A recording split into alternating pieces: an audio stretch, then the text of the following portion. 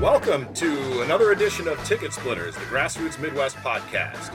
This week, we're very glad to welcome State Senator Jeff Irwin, an old friend of mine. I can say that because Jeff and I are the same age.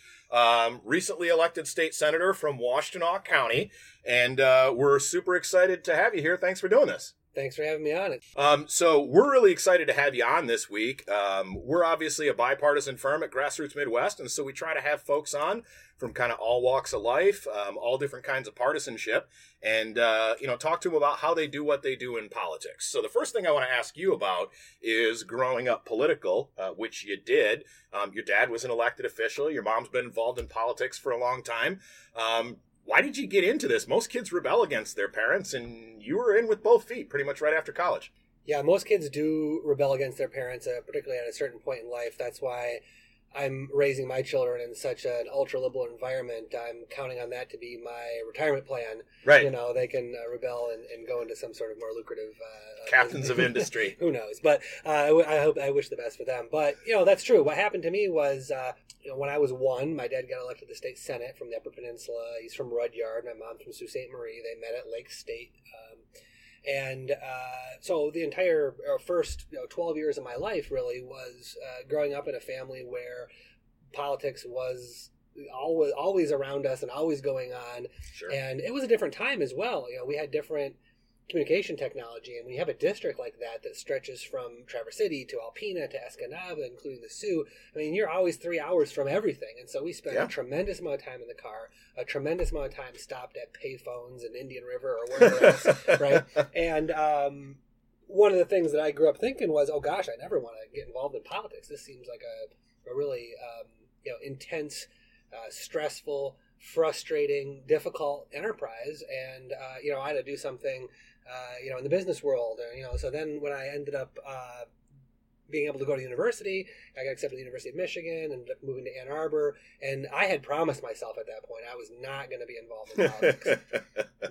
But what happened was I was at the university and I started getting involved in environmental issues. I started getting involved in some environmental clubs. I started getting involved in a group called the Ann Arbor Tenants Union, which was an organization that provided counseling services to tenants that were struggling with their landlord for one reason or another.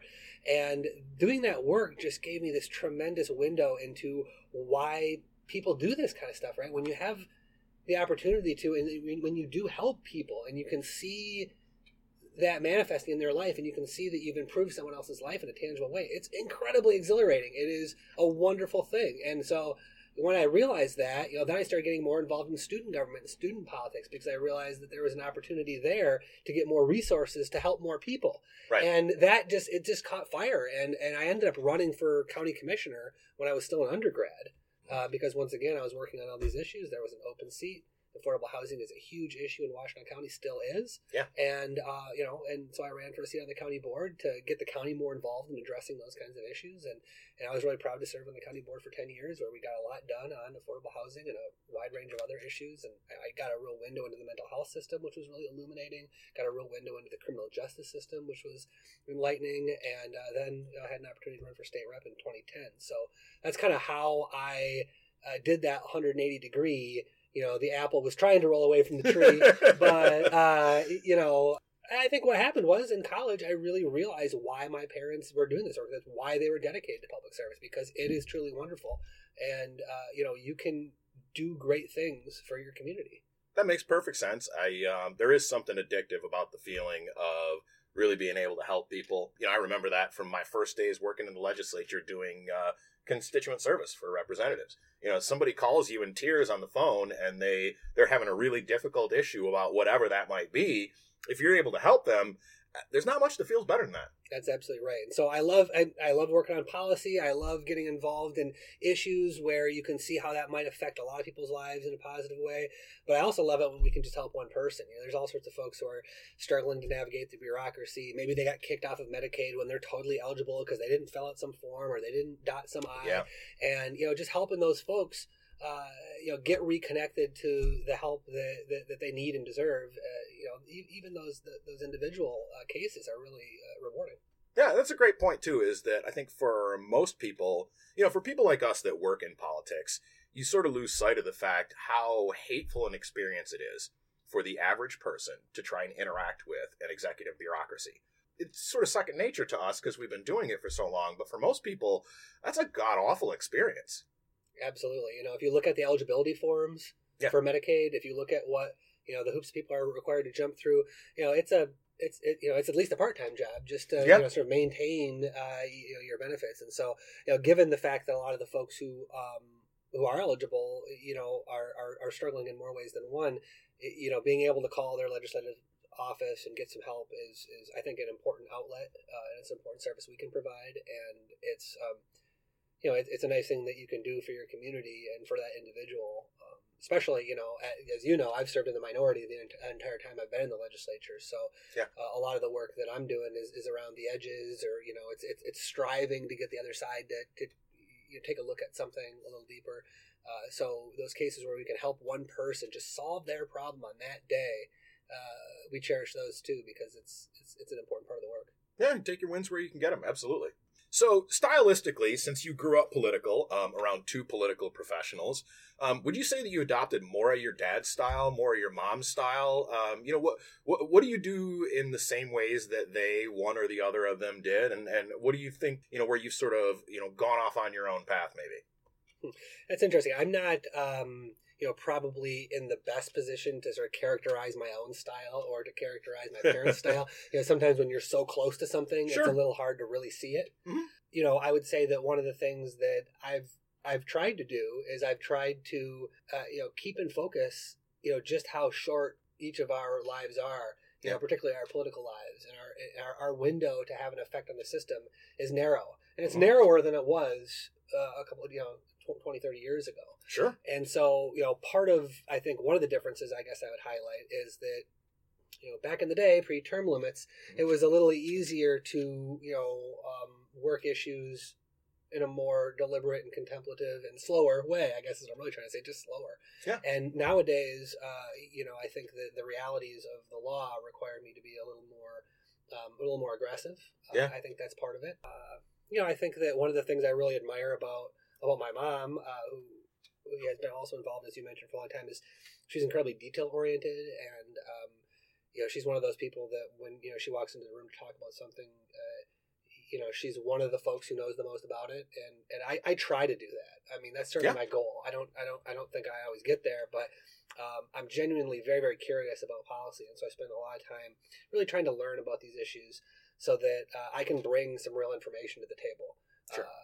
That's particularly important when you're in the minority, I think, because there's a real asymmetry of power. And so, Absolutely. Being able to know the issue just a little bit better so that you can make your point a little more forcefully or a little more succinctly or in a way that the other side can hear a little better, all of that's very important. And so that's why I really try to know the issues as well as I can, talk to the experts and really try to take it in. Yeah, absolutely. So your father represented the Upper Peninsula, up in the Sioux area, and then you end up in college at the University of Michigan. Why'd you stay in Washtenaw County for your political involvement? That's a tough pool to swim in. It's very competitive. It's a very politically active county. A lot more politically engaged than some other areas in the state. Probably would have been easier for you if you were going to, pursue a career in public service to do it somewhere else. Why'd you stay in Ann Arbor? Yeah, it was absolutely not deliberate. But the simple answer is just I really love Ann Arbor. I love Ypsilanti too. I mean, Washtenaw County is a great place. There's a lot of really cool things happening there. Ultimately, it is a small Midwestern town that has a lot of that nice feel and collegiality, but it also punches above its weight a little bit. And I agree. There's a lot of interesting things happening there. There's cultural things happening. It's a cool town. I like that about it. That's part of what kept me in Ann Arbor and in Washtenaw County. And it is a little bit interesting because if you look at most of the legislators who had a parent in the legislature, they tend to run in the same geography. Absolutely. Right? Because there's a certain value to that. There's a certain, you get name recognition. People already know you. Nobody in Washtenaw County knew Senator Mitch Irwin. I knew as my father. Until now, where he's a constituent of yours. He just recently moved into town. Actually, just moved from Williamston to Ann Arbor, so it's great to have him as a constituent. But yeah, nobody in Washtenaw County really knew him, especially when I first got started in 1999, running for the county board. And so, in a sense, I moved as far away from the sort of political base in my family's base up in the Upper Peninsula because I mean, I guess you can geographically get further apart from Ann Arbor and Sault Ste. Marie in the state of Michigan, but you can't get much further apart ideologically. Those communities are very, very different in terms of how they approach politics in just about every way. So, I guess the answer to the question is it wasn't particularly intentional. I do love Washington County. I've really loved living there. But it was just that, I came to the university. I started getting involved. I ran for local office. And then when I was able to be successful with that, that really sucked me into the fabric of the community. And I've been really fortunate to be as involved as I have. Yeah, that makes perfect sense. Well, so you actually took care of the transition for me here. You mentioned the sort of ideological and are you even cultural differences between Sault Ste. Marie and Ann Arbor. During your time in the House, you were consistently ranked one of the more liberal members of the legislature, and yet you had some success developing relationships and working on policy with some extremely conservative lawmakers. What's your approach to working with people that you disagree with about a whole lot of stuff, and how does that make bipartisanship possible? Yeah, I think the way you ask the question is important. What's your approach to disagreeing? Right. And I think that is kind of where it starts, because I have a tremendous amount of disagreement with particularly my Republican colleagues and even a lot of my Democrat colleagues about policy. But one of the things I always try hard to do, and hopefully I'm successful with, hopefully when I'm done with this, people can say that I was good at this. I try not to personalize it. I try to keep it about the issues. I try not to keep it about the motivations of the people who are pushing it, because I think that's when you start to get into ugly territory, when you start trying to ascribe negative motivations. You start trying to characterize the other people as some sort of demon, or some sort of like a bad guy, quote unquote. Right. I don't think that's particularly helpful. It's definitely unhelpful when you're trying to maintain relationships on other issues. So, my general approach is, when we agree, we're going to agree strenuously. When we disagree, we're going to disagree strenuously. And the next issue is the next issue. The issue before doesn't have to pollute the issue afterwards. The other thing I think is really important in terms of maintaining that is being honest with people. Yeah. Just being straightforward with people, telling them what you really think, not trying to play games with folks in terms of, what's happening in committee or any of that. I just try to come really straight with my colleagues, tell them exactly what I think, to try to be honest about the areas that I have holes in my knowledge around the issues, and then also try to be forceful about the areas where I think they're wrong, and I try to convince them, and when I don't, well, then there's the next issue. Right. So I've been fortunate to build a lot of good friendships across the aisle. The other thing that's really important, I think, is identifying areas where there is agreement, and then actively working on that agreement.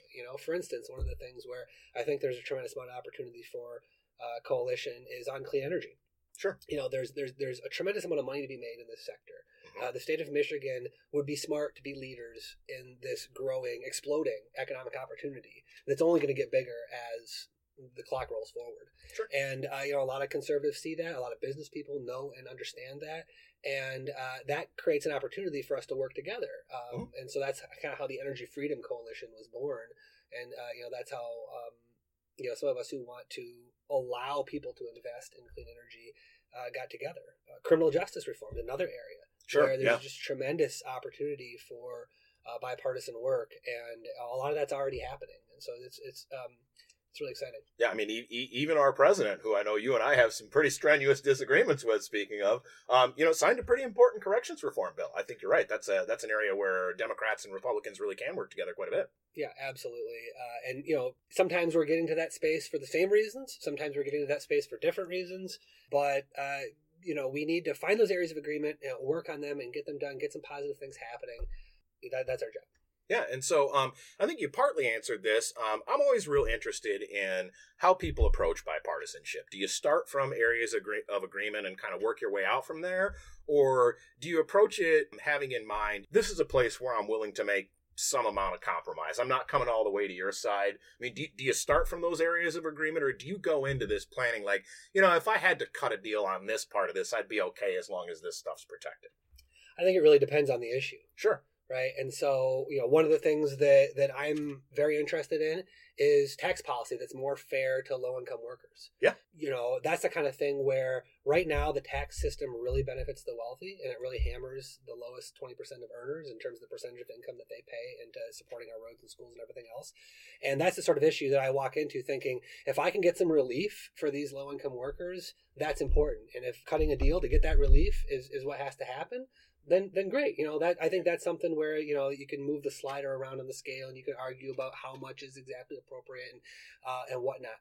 And then there are other issues where I think that there's less room for agreement. Like, for instance, the governor said during the State of the State, nobody should be fired because of who they love. I don't know where the room to negotiate is on that. Sure. That is such like a fundamental issue of people's rights. Yeah. That I don't think you can start talking about, well, let's give them half of their rights. Yeah. There are some things that just don't lend themselves to that kind of compromise, and there are some that do. Right. Yeah. Certainly, there are certain things that are really all or nothing issues. Right. That's one of the things, and I think you may have heard this spiel from me before. I've talked about it on a different podcast too. It's one of the reasons that I always worked in appropriations, because there was always that room for compromise, right? It's just money. Somebody gets a little bit more, somebody gets a little less. That's right. As long as my priorities are being seen to, well, I can live with that. I think around things like LGBT rights, or, regardless of where you fall on it, the abortion issue, there's not really half a loaf to be had there. Yeah. Or voting rights. There's certain things that just are really fundamental. And so, I think that's kind of how I look at that. Yeah, that's great. So your term in the House was all spent under unified Republican control. You mentioned that before. What do you see as the best opportunities for bipartisan accomplishment between this legislature, which is still controlled by Republicans, and our new governor? Yeah, well, I think we've already covered this ground. I mean, the two that stand out to me most are clean energy and criminal justice reform. Now, if you'd have asked me this a week ago, I probably would have also talked about drinking water and PFAS. Yeah. But I'm starting to doubt, or I'm starting to get less hopeful about the ability to work together on that issue based on everything that's happened over the course of the last week with respect to the governor's executive order and the fight against it. What gives me hope about that is that, we've got real problems with pollution in Oscoda and in Rockford and in Traverse City and in all sorts of places where, those constituents who are drinking that PFAS water, they've got Republican representatives and senators. And, that in and of itself made me think, maybe we can really get some positive work going on this. I still have some hope, but it's been diminished a bit by the last week and the fight over the executive order. Sure. So what about the governor's signature campaign promise? Fix the damn roads. Do you really see any daylight there? I mean, I know that both parties, since the election, even before the election, but certainly since the election, have been talking about, we need to fix the roads. We need to fix the roads. I'm from the outside looking in. You're actually in there pushing red and green every day. I don't see a whole lot of give there right now. Maybe your impression's different. I mean, how do you see that? Well, let me say a couple contradictory things about this. I love it. One is I don't think you're wrong. I mean, the problem has been the problem for decades, and it's still the problem. The legislators don't want to vote for revenue. And, particularly the Republican legislators don't want to vote for revenue, and they've been in control of the legislature since '83. That's still the fundamental problem. Nobody likes paying more gas taxes. It's not popular. It's one of the least popular things. And so that makes it really, really difficult to get it done. Now, what the legislature should have been doing for many, many years was passing really small increases on a regular basis. That would make a lot more sense. It would be a lot more politically palatable. But we've now gone for 35 years really without doing much, except for that 7.5 cents a few years ago. And we're way behind in terms of road funding. And I share your skepticism that we're going to get revenue votes out of this legislature. I think it's going to be very, very difficult. Here's the contradictory statement. Sure.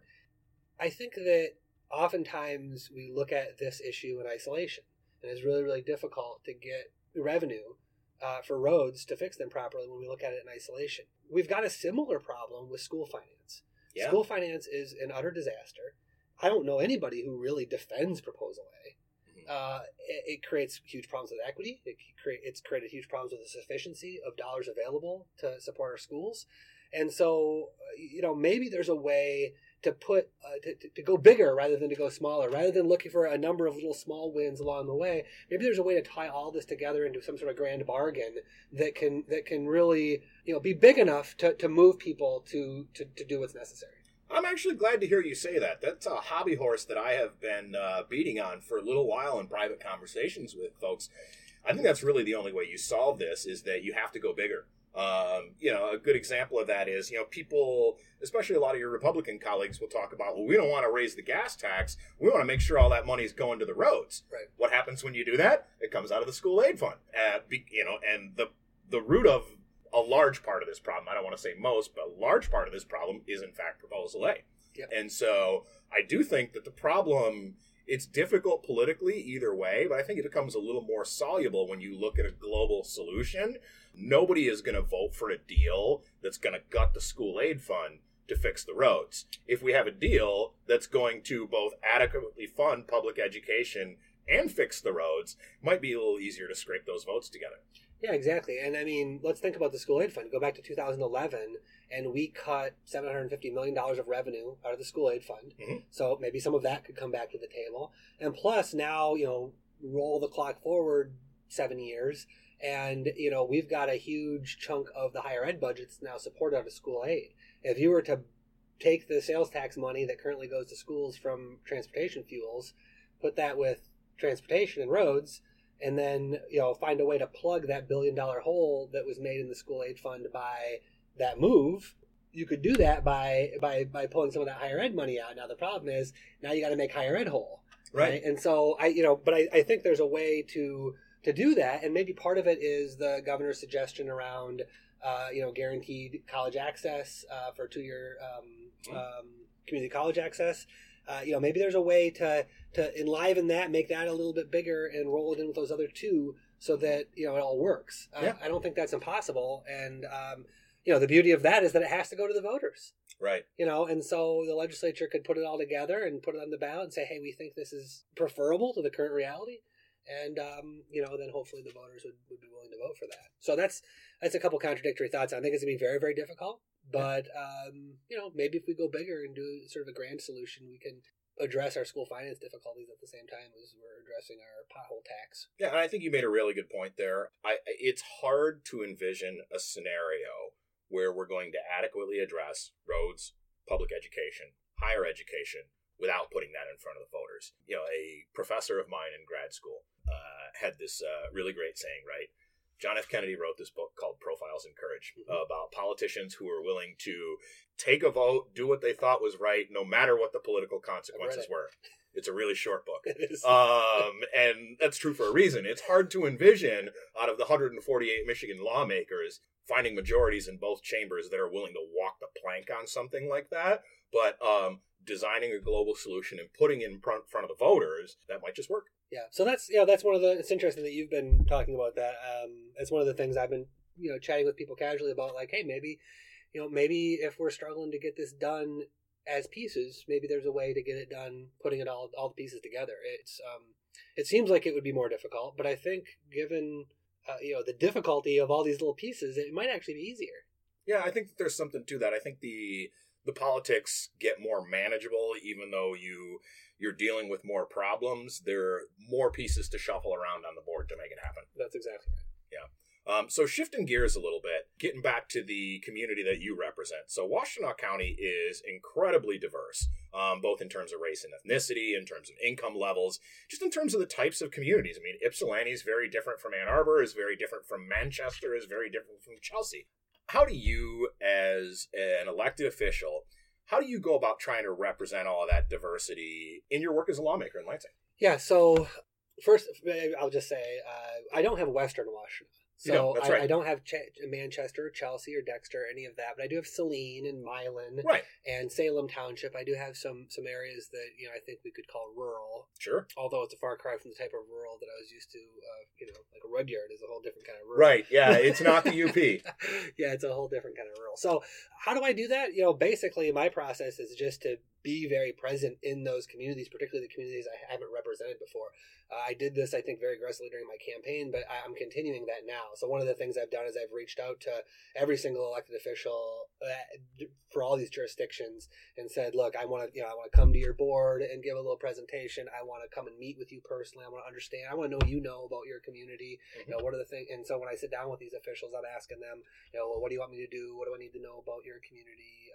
Trying to build a relationship so they feel comfortable calling me should there be something that comes up that they need me to know about and that I want to know about. And also it just gets me out in those communities. So that's my main process, is just to be present, to be available, and to build relationships in all those communities. It is a little different though.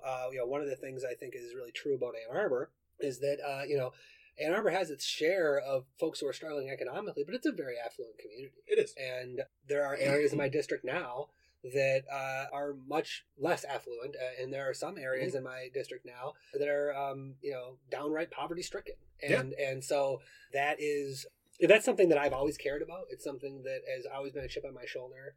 Since being a little kid, you grow up in trailer parks and stuff like that. I just kind of got this sense of like, you got to fight for the little guy. Yeah. That's kind of comes naturally to me. Sure. But now it's a little different, and I've got a little bit additional motivation and a little bit additional connection to those needs. And so, that's what I'm trying to understand as thoroughly as possible.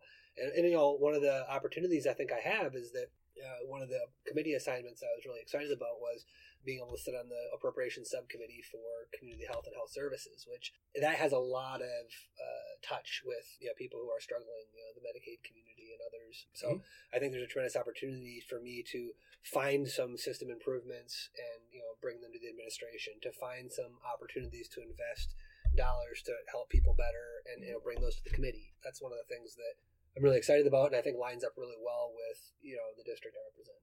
Yeah, that makes perfect sense. So how do constituent concerns differ between the different communities that you represent, or do they? I mean, is it pretty universal that folks are concerned about the same thing, or do you get very different constituent calls and requests from Ann Arbor than you do from, say, Ypsi?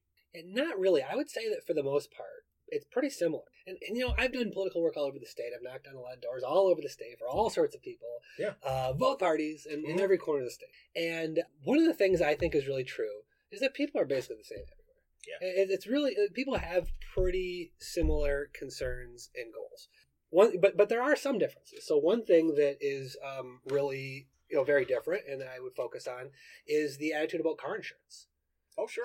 If you look at Michigan's average car insurance rate and you compare it to our neighbors or the nation, it's high, right? But if you start to look at certain communities, it's not high anymore, right? So there are some communities in our state where the rates are actually not high. They're pretty normal with the national averages, or something even below the national average. I don't pay that much for car insurance. Right. And then there are other communities, right, which happen to be, as far as I know, always low-income communities of color that have incredibly high rates. Why? Because of the redlining that the insurance companies do. Their rate-setting process results in a situation where people in communities that fit that description pay rates that are insane and outrageous. Sure. And I've for a long time been on board with legislation that would prohibit the use of redlining and credit scores and other non-driving factors in the setting of rates, because I think that would improve the health of our entire insurance pool in the state by making insurance more affordable to a whole set of people who right now are completely priced out of the market. So having said all that, that's all sort of a backdrop for the idea that, Ann Arbor is one of those communities where rates are pretty reasonable. Ypsilanti, particularly 48197, 48198, are zip codes where rates are really high. Yeah. And the people there have the least ability to afford it. And so that's one difference that I've noticed. People in every part of my district care about schools, think that we've disinvested in K-12, and they know that their local school is the most important thing to the future of their community. I hear that everywhere. Sure. Everywhere I hear people who are concerned about their drinking water. They're concerned about recreation opportunities for their kids. They're concerned about their roads and the state of it. But one of the things that is different in my community, some communities are really concerned about our insurance rates. Other communities are not as attuned to that because the rates they're paying are pretty normal. Sure. Yeah. I mean, that's, I definitely know folks that pay a whole lot for car insurance. Friends that I have in Detroit, and Ypsilanti, and some other places. I live in Podunk, Little Mason, Michigan, and my insurance is very reasonable. And I mean, I've gotten some tickets. I've been in a couple accidents over the last 10 years. My insurance isn't bad. Yeah. So. Okay. Well, that's interesting. So what do you think that the rest of Michigan can learn from Washtenaw County? I worked with you when you were a Washtenaw County commissioner, and obviously when you were a state lawmaker. Washtenaw County is a little different. I think, and not just Ann Arbor, right? Ann Arbor's obviously, there's a perception of, the People's Republic of Ann Arbor. It's this super far left community, and there's some element of truth to that. I think some of that's very overblown. As you mentioned, Ann Arbor's a very affluent community, and I think that influences some people's views as well. Yeah, we fake left, but run right. Maybe it's just right down the middle, 3 yards in a cloud of dust. I think they're trying to relive the Beauchamp-Butler days or something. That town's been trying to relive the Beauchamp-Butler days for a number of years. But what do you think the rest of the state can learn from Washtenaw County or from some of the communities in it? That's an interesting question. I certainly wouldn't characterize it that way, right? I mean, we all have a lot to learn from each other. Sure. But since you asked the question, one of the things that I think sets Ann Arbor apart and makes Ann Arbor a really successful place is its embrace of diversity and its embrace of the LGBTQ community and its embrace of new ideas and innovation. Part of that is born out of just having one of the world's best institutions of higher learning, right there headquartered in town. I mean, the influence of that it has to be mentioned. But there's definitely a philosophical bent in Ann Arbor that's sort of like a live and let live attitude that I think actually could have sway in every corner of the state, right? I mean, a lot of my very conservative friends, they're very libertarian. They agree with all this stuff about, let people do what they want to do. Yeah. And so, that's something that I think, I'd like to communicate to, from Washtenaw County to everybody else in the state is that you really stand to gain by being an open, welcoming place. Yeah. The state stands to gain by being an open, welcoming. Yeah, no, I think that's it's been interesting for me to see the business community starting to make some of that case, particularly around LGBT issues, but just in general, I think the business community has been making the diversity case. Not just this is the right thing to do, but we're all going to benefit from this. Yeah. And that's been, I think, an interesting change. My perception growing up when I was first getting involved in politics was that the business community is just Republican, full stop. And I think there was some element of truth to that to a certain extent, although I think that's a little overblown. But it's been a very interesting shift that businesses have picked up on the economic case for diversity. And certainly you see a ton of that emanating from Ann Arbor and from Washtenaw County in general. The business community there really gets that and has, I think, been able to capitalize on it. Yeah, absolutely. And then the second piece would be the sustainability piece. As time goes on, we're not becoming less and less concerned about climate change. We're becoming more and more concerned about it. As time goes on, we're not finding out that these chemicals that we're awash in are less dangerous. We're finding out that they're more dangerous. We're finding out that, the cancer that is killing our loved ones, the ADHD that, is on the rise, maybe even, some of these other ailments that we're seeing on the rise are connected to our environment. And that understanding is only growing across the nation and the world. And we would be smart to get ahead of that curve. And I think that's what Washtenaw County has tried to do. And I think it's been tremendously beneficial, culturally, but also economically. There's just a tremendous amount to be gained financially from being on the front end of that curve. Well, and that's a very good point, and it ties back into the innovation piece that you were talking about before. I remember working with you many moons ago on property assessed clean energy. Yep. Allowing homeowners and businesses. We didn't manage to get homeowners into it when we made our run into it, but allowing folks to take on a special assessment on their taxes to finance energy efficiency and renewable energy improvements on their properties. That was that idea, and its transit through the state legislature started in your district. Yeah, absolutely. I remember the first conversation I had with that about that issue on Main Street. And so actually, I'm going to be introducing a bill pretty soon to extend PACE financing opportunities to residential property owners. We've got a tremendous inventory of older housing stock in Michigan. I mean, Michigan is just a more mature state. It's one of the challenges we face is our industrial facilities, our commercial facilities, and our residential facilities are all just very old. Yeah. And there's some advantages to that, but it's mostly it's an expensive thing. And so, but one of the big disadvantages is that when those buildings were built and when those homes were built, they were not built with all of the energy efficiency opportunities taken advantage of. And so that's frustrating. We're wasting billions of dollars right now as we speak, just because our buildings are so poorly insulated. Our windows are, it's all about the R value. Yeah. And so if we could put a ton of people to work in good jobs, building tangible improvements to our homes that all pays for itself within a 10-year time horizon, this to me is a no-brainer. It's a no-brainer, and we should do it. We should be doing more of that. And the state should be doing more with energy efficiency in its buildings. Local governments should be encouraged to do that. School districts have huge opportunities to save money. And the whole state of Michigan could save billions of dollars by investing in people who are, once again, going to be getting good-paying jobs doing this work, making long-term tangible improvements to our communities, and it all pays for itself. So this is one of the things I love about talking to you is going deep on policy tangents. So do you think that there's a role for the feds to play in this? And I ask because one of our new congressmen from Michigan, Andy Levin, was running a PACE business before he got elected. Is there a role for the feds to play in encouraging that sort of thing? Oh, absolutely. I mean, one of the right now, the feds have made it really difficult to do PACE financing through the way that Fannie and Freddie handle mortgages with these encumbrances. And so, the simplest thing would be for the federal government to consider a PACE-based special assessment, to consider that encumbrance the same way that they consider other encumbrances, like a special assessment for drainage or sidewalks or whatever, right? And in fact, I would think, as someone who's shopped for homes before, if I saw that I was buying a home and it had a special assessment for a sidewalk, I'd be a lot more frustrated by that special assessment than if I bought a home and saw that it has a special assessment for energy efficiency that then I could see was actually saving $100 a month on the energy bill. Sure. Because as a home buyer, I'm thinking, well, yeah, sure, I'm paying $80 a month, but I'm saving $100.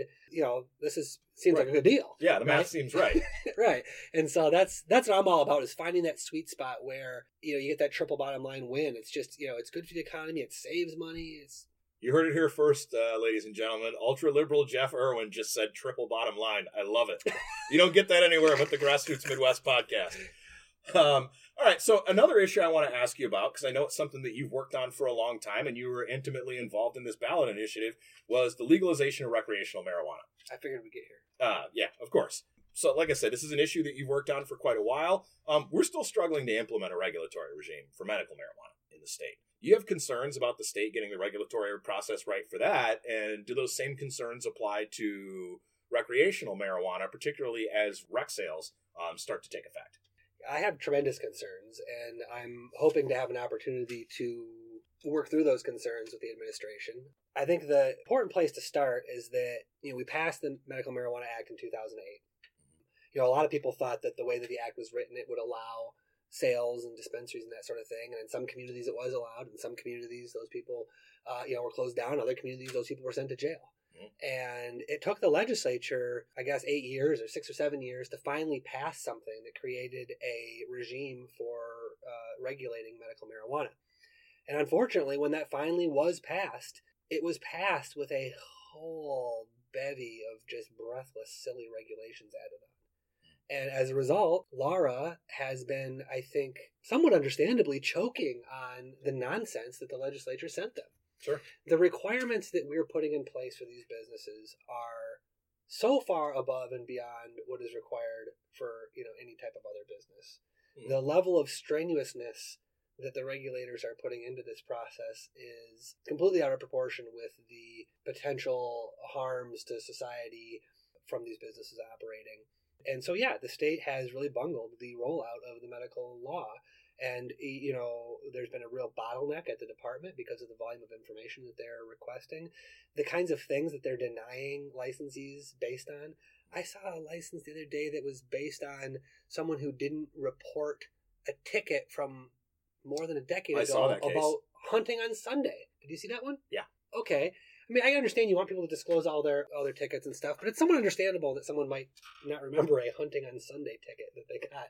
I don't know. To me, that just seems a little overwrought, And also, even if that is an issue, why couldn't the department have communicated that to the applicant early on in the process, and satisfy that error, and rather than just rejecting it months after they got it, and now basically telling those applicants, well, maybe in a few months we might consider you again, right? So the process has just been incredibly slow and overwrought. And then the fact that the legislature created insane fees for these businesses, it gives a huge, huge, huge advantage to the black market, and it makes it really hard for the legal operators to survive. And then we created this board that can grant or reject permits based on things like people's moral turpitude and any sort of subjective.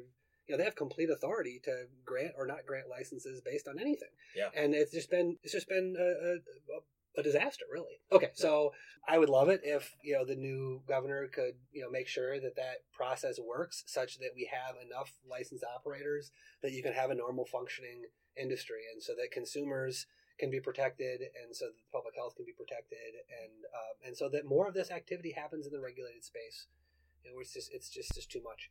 When it comes to the recreational law or the adult use law that is in effect now, that law does require the department to have license applications out by the end of the year.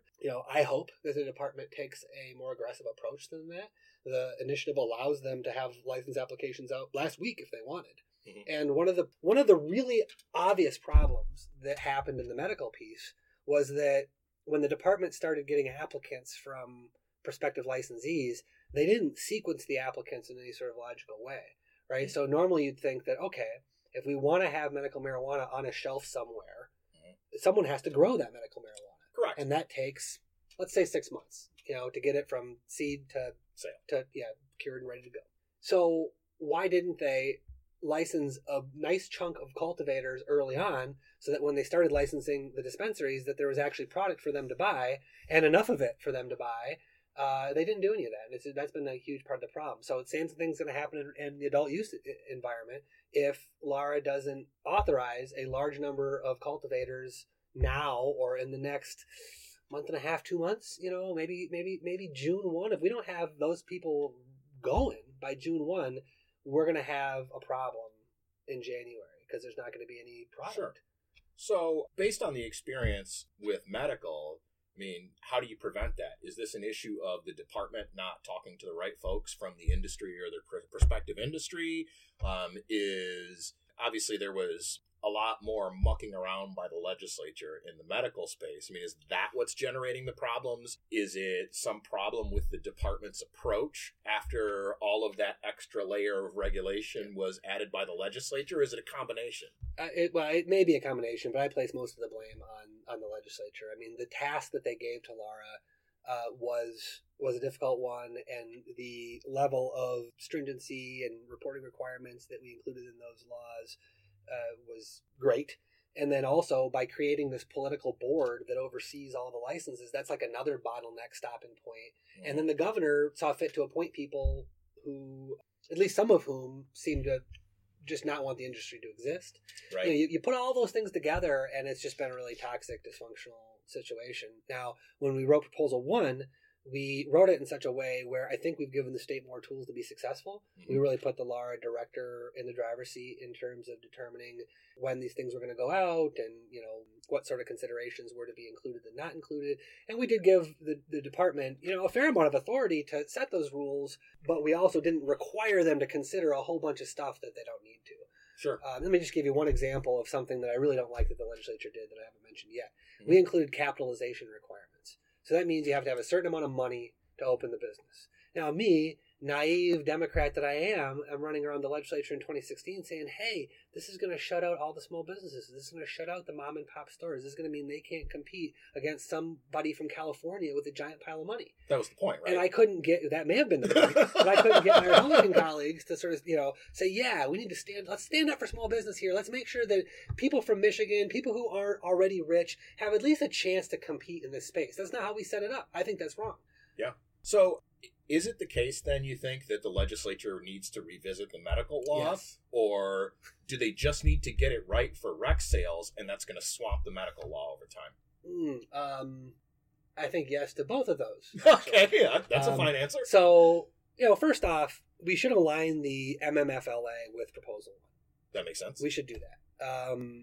And I'd love to work with any colleagues who are willing to work with me on that. I think that that law can be amended with a simple majority. There's some things in there that we really just don't need, and it should be aligned with the adult use law. I also think that what's going to happen eventually is that as the adult use market gets bigger and bigger and bigger, the more and more customers will gravitate towards that. And I think that for your average medical customer, if they can get what they need at a good price, they don't care what storefront they're going into. Yeah. And so I do think to some extent, if the adult use market is successful enough in bringing the black market into this regulated space, then a lot of medical marijuana customers will end up getting their supply from those adult use purveyors just by virtue of sort of availability and convenience. So, and that presents an interesting conundrum in that, so I've talked to a number of folks who are operating in the medical marijuana space. I just talked to one that's in your district, actually, a few days ago. And at least the operators I've dealt with seem to pride themselves on having a very patient-centered, interactive experience to help people get medicine that's going to work for them. And it seems like that might get lost if everybody just ends up in adult use shops at the end of the day. I mean, do you think that there's a danger of that? I do. I think that that's a very astute observation, and I think that that may be, a potential unintended negative consequence of this, market moving into legal space, the illicit space.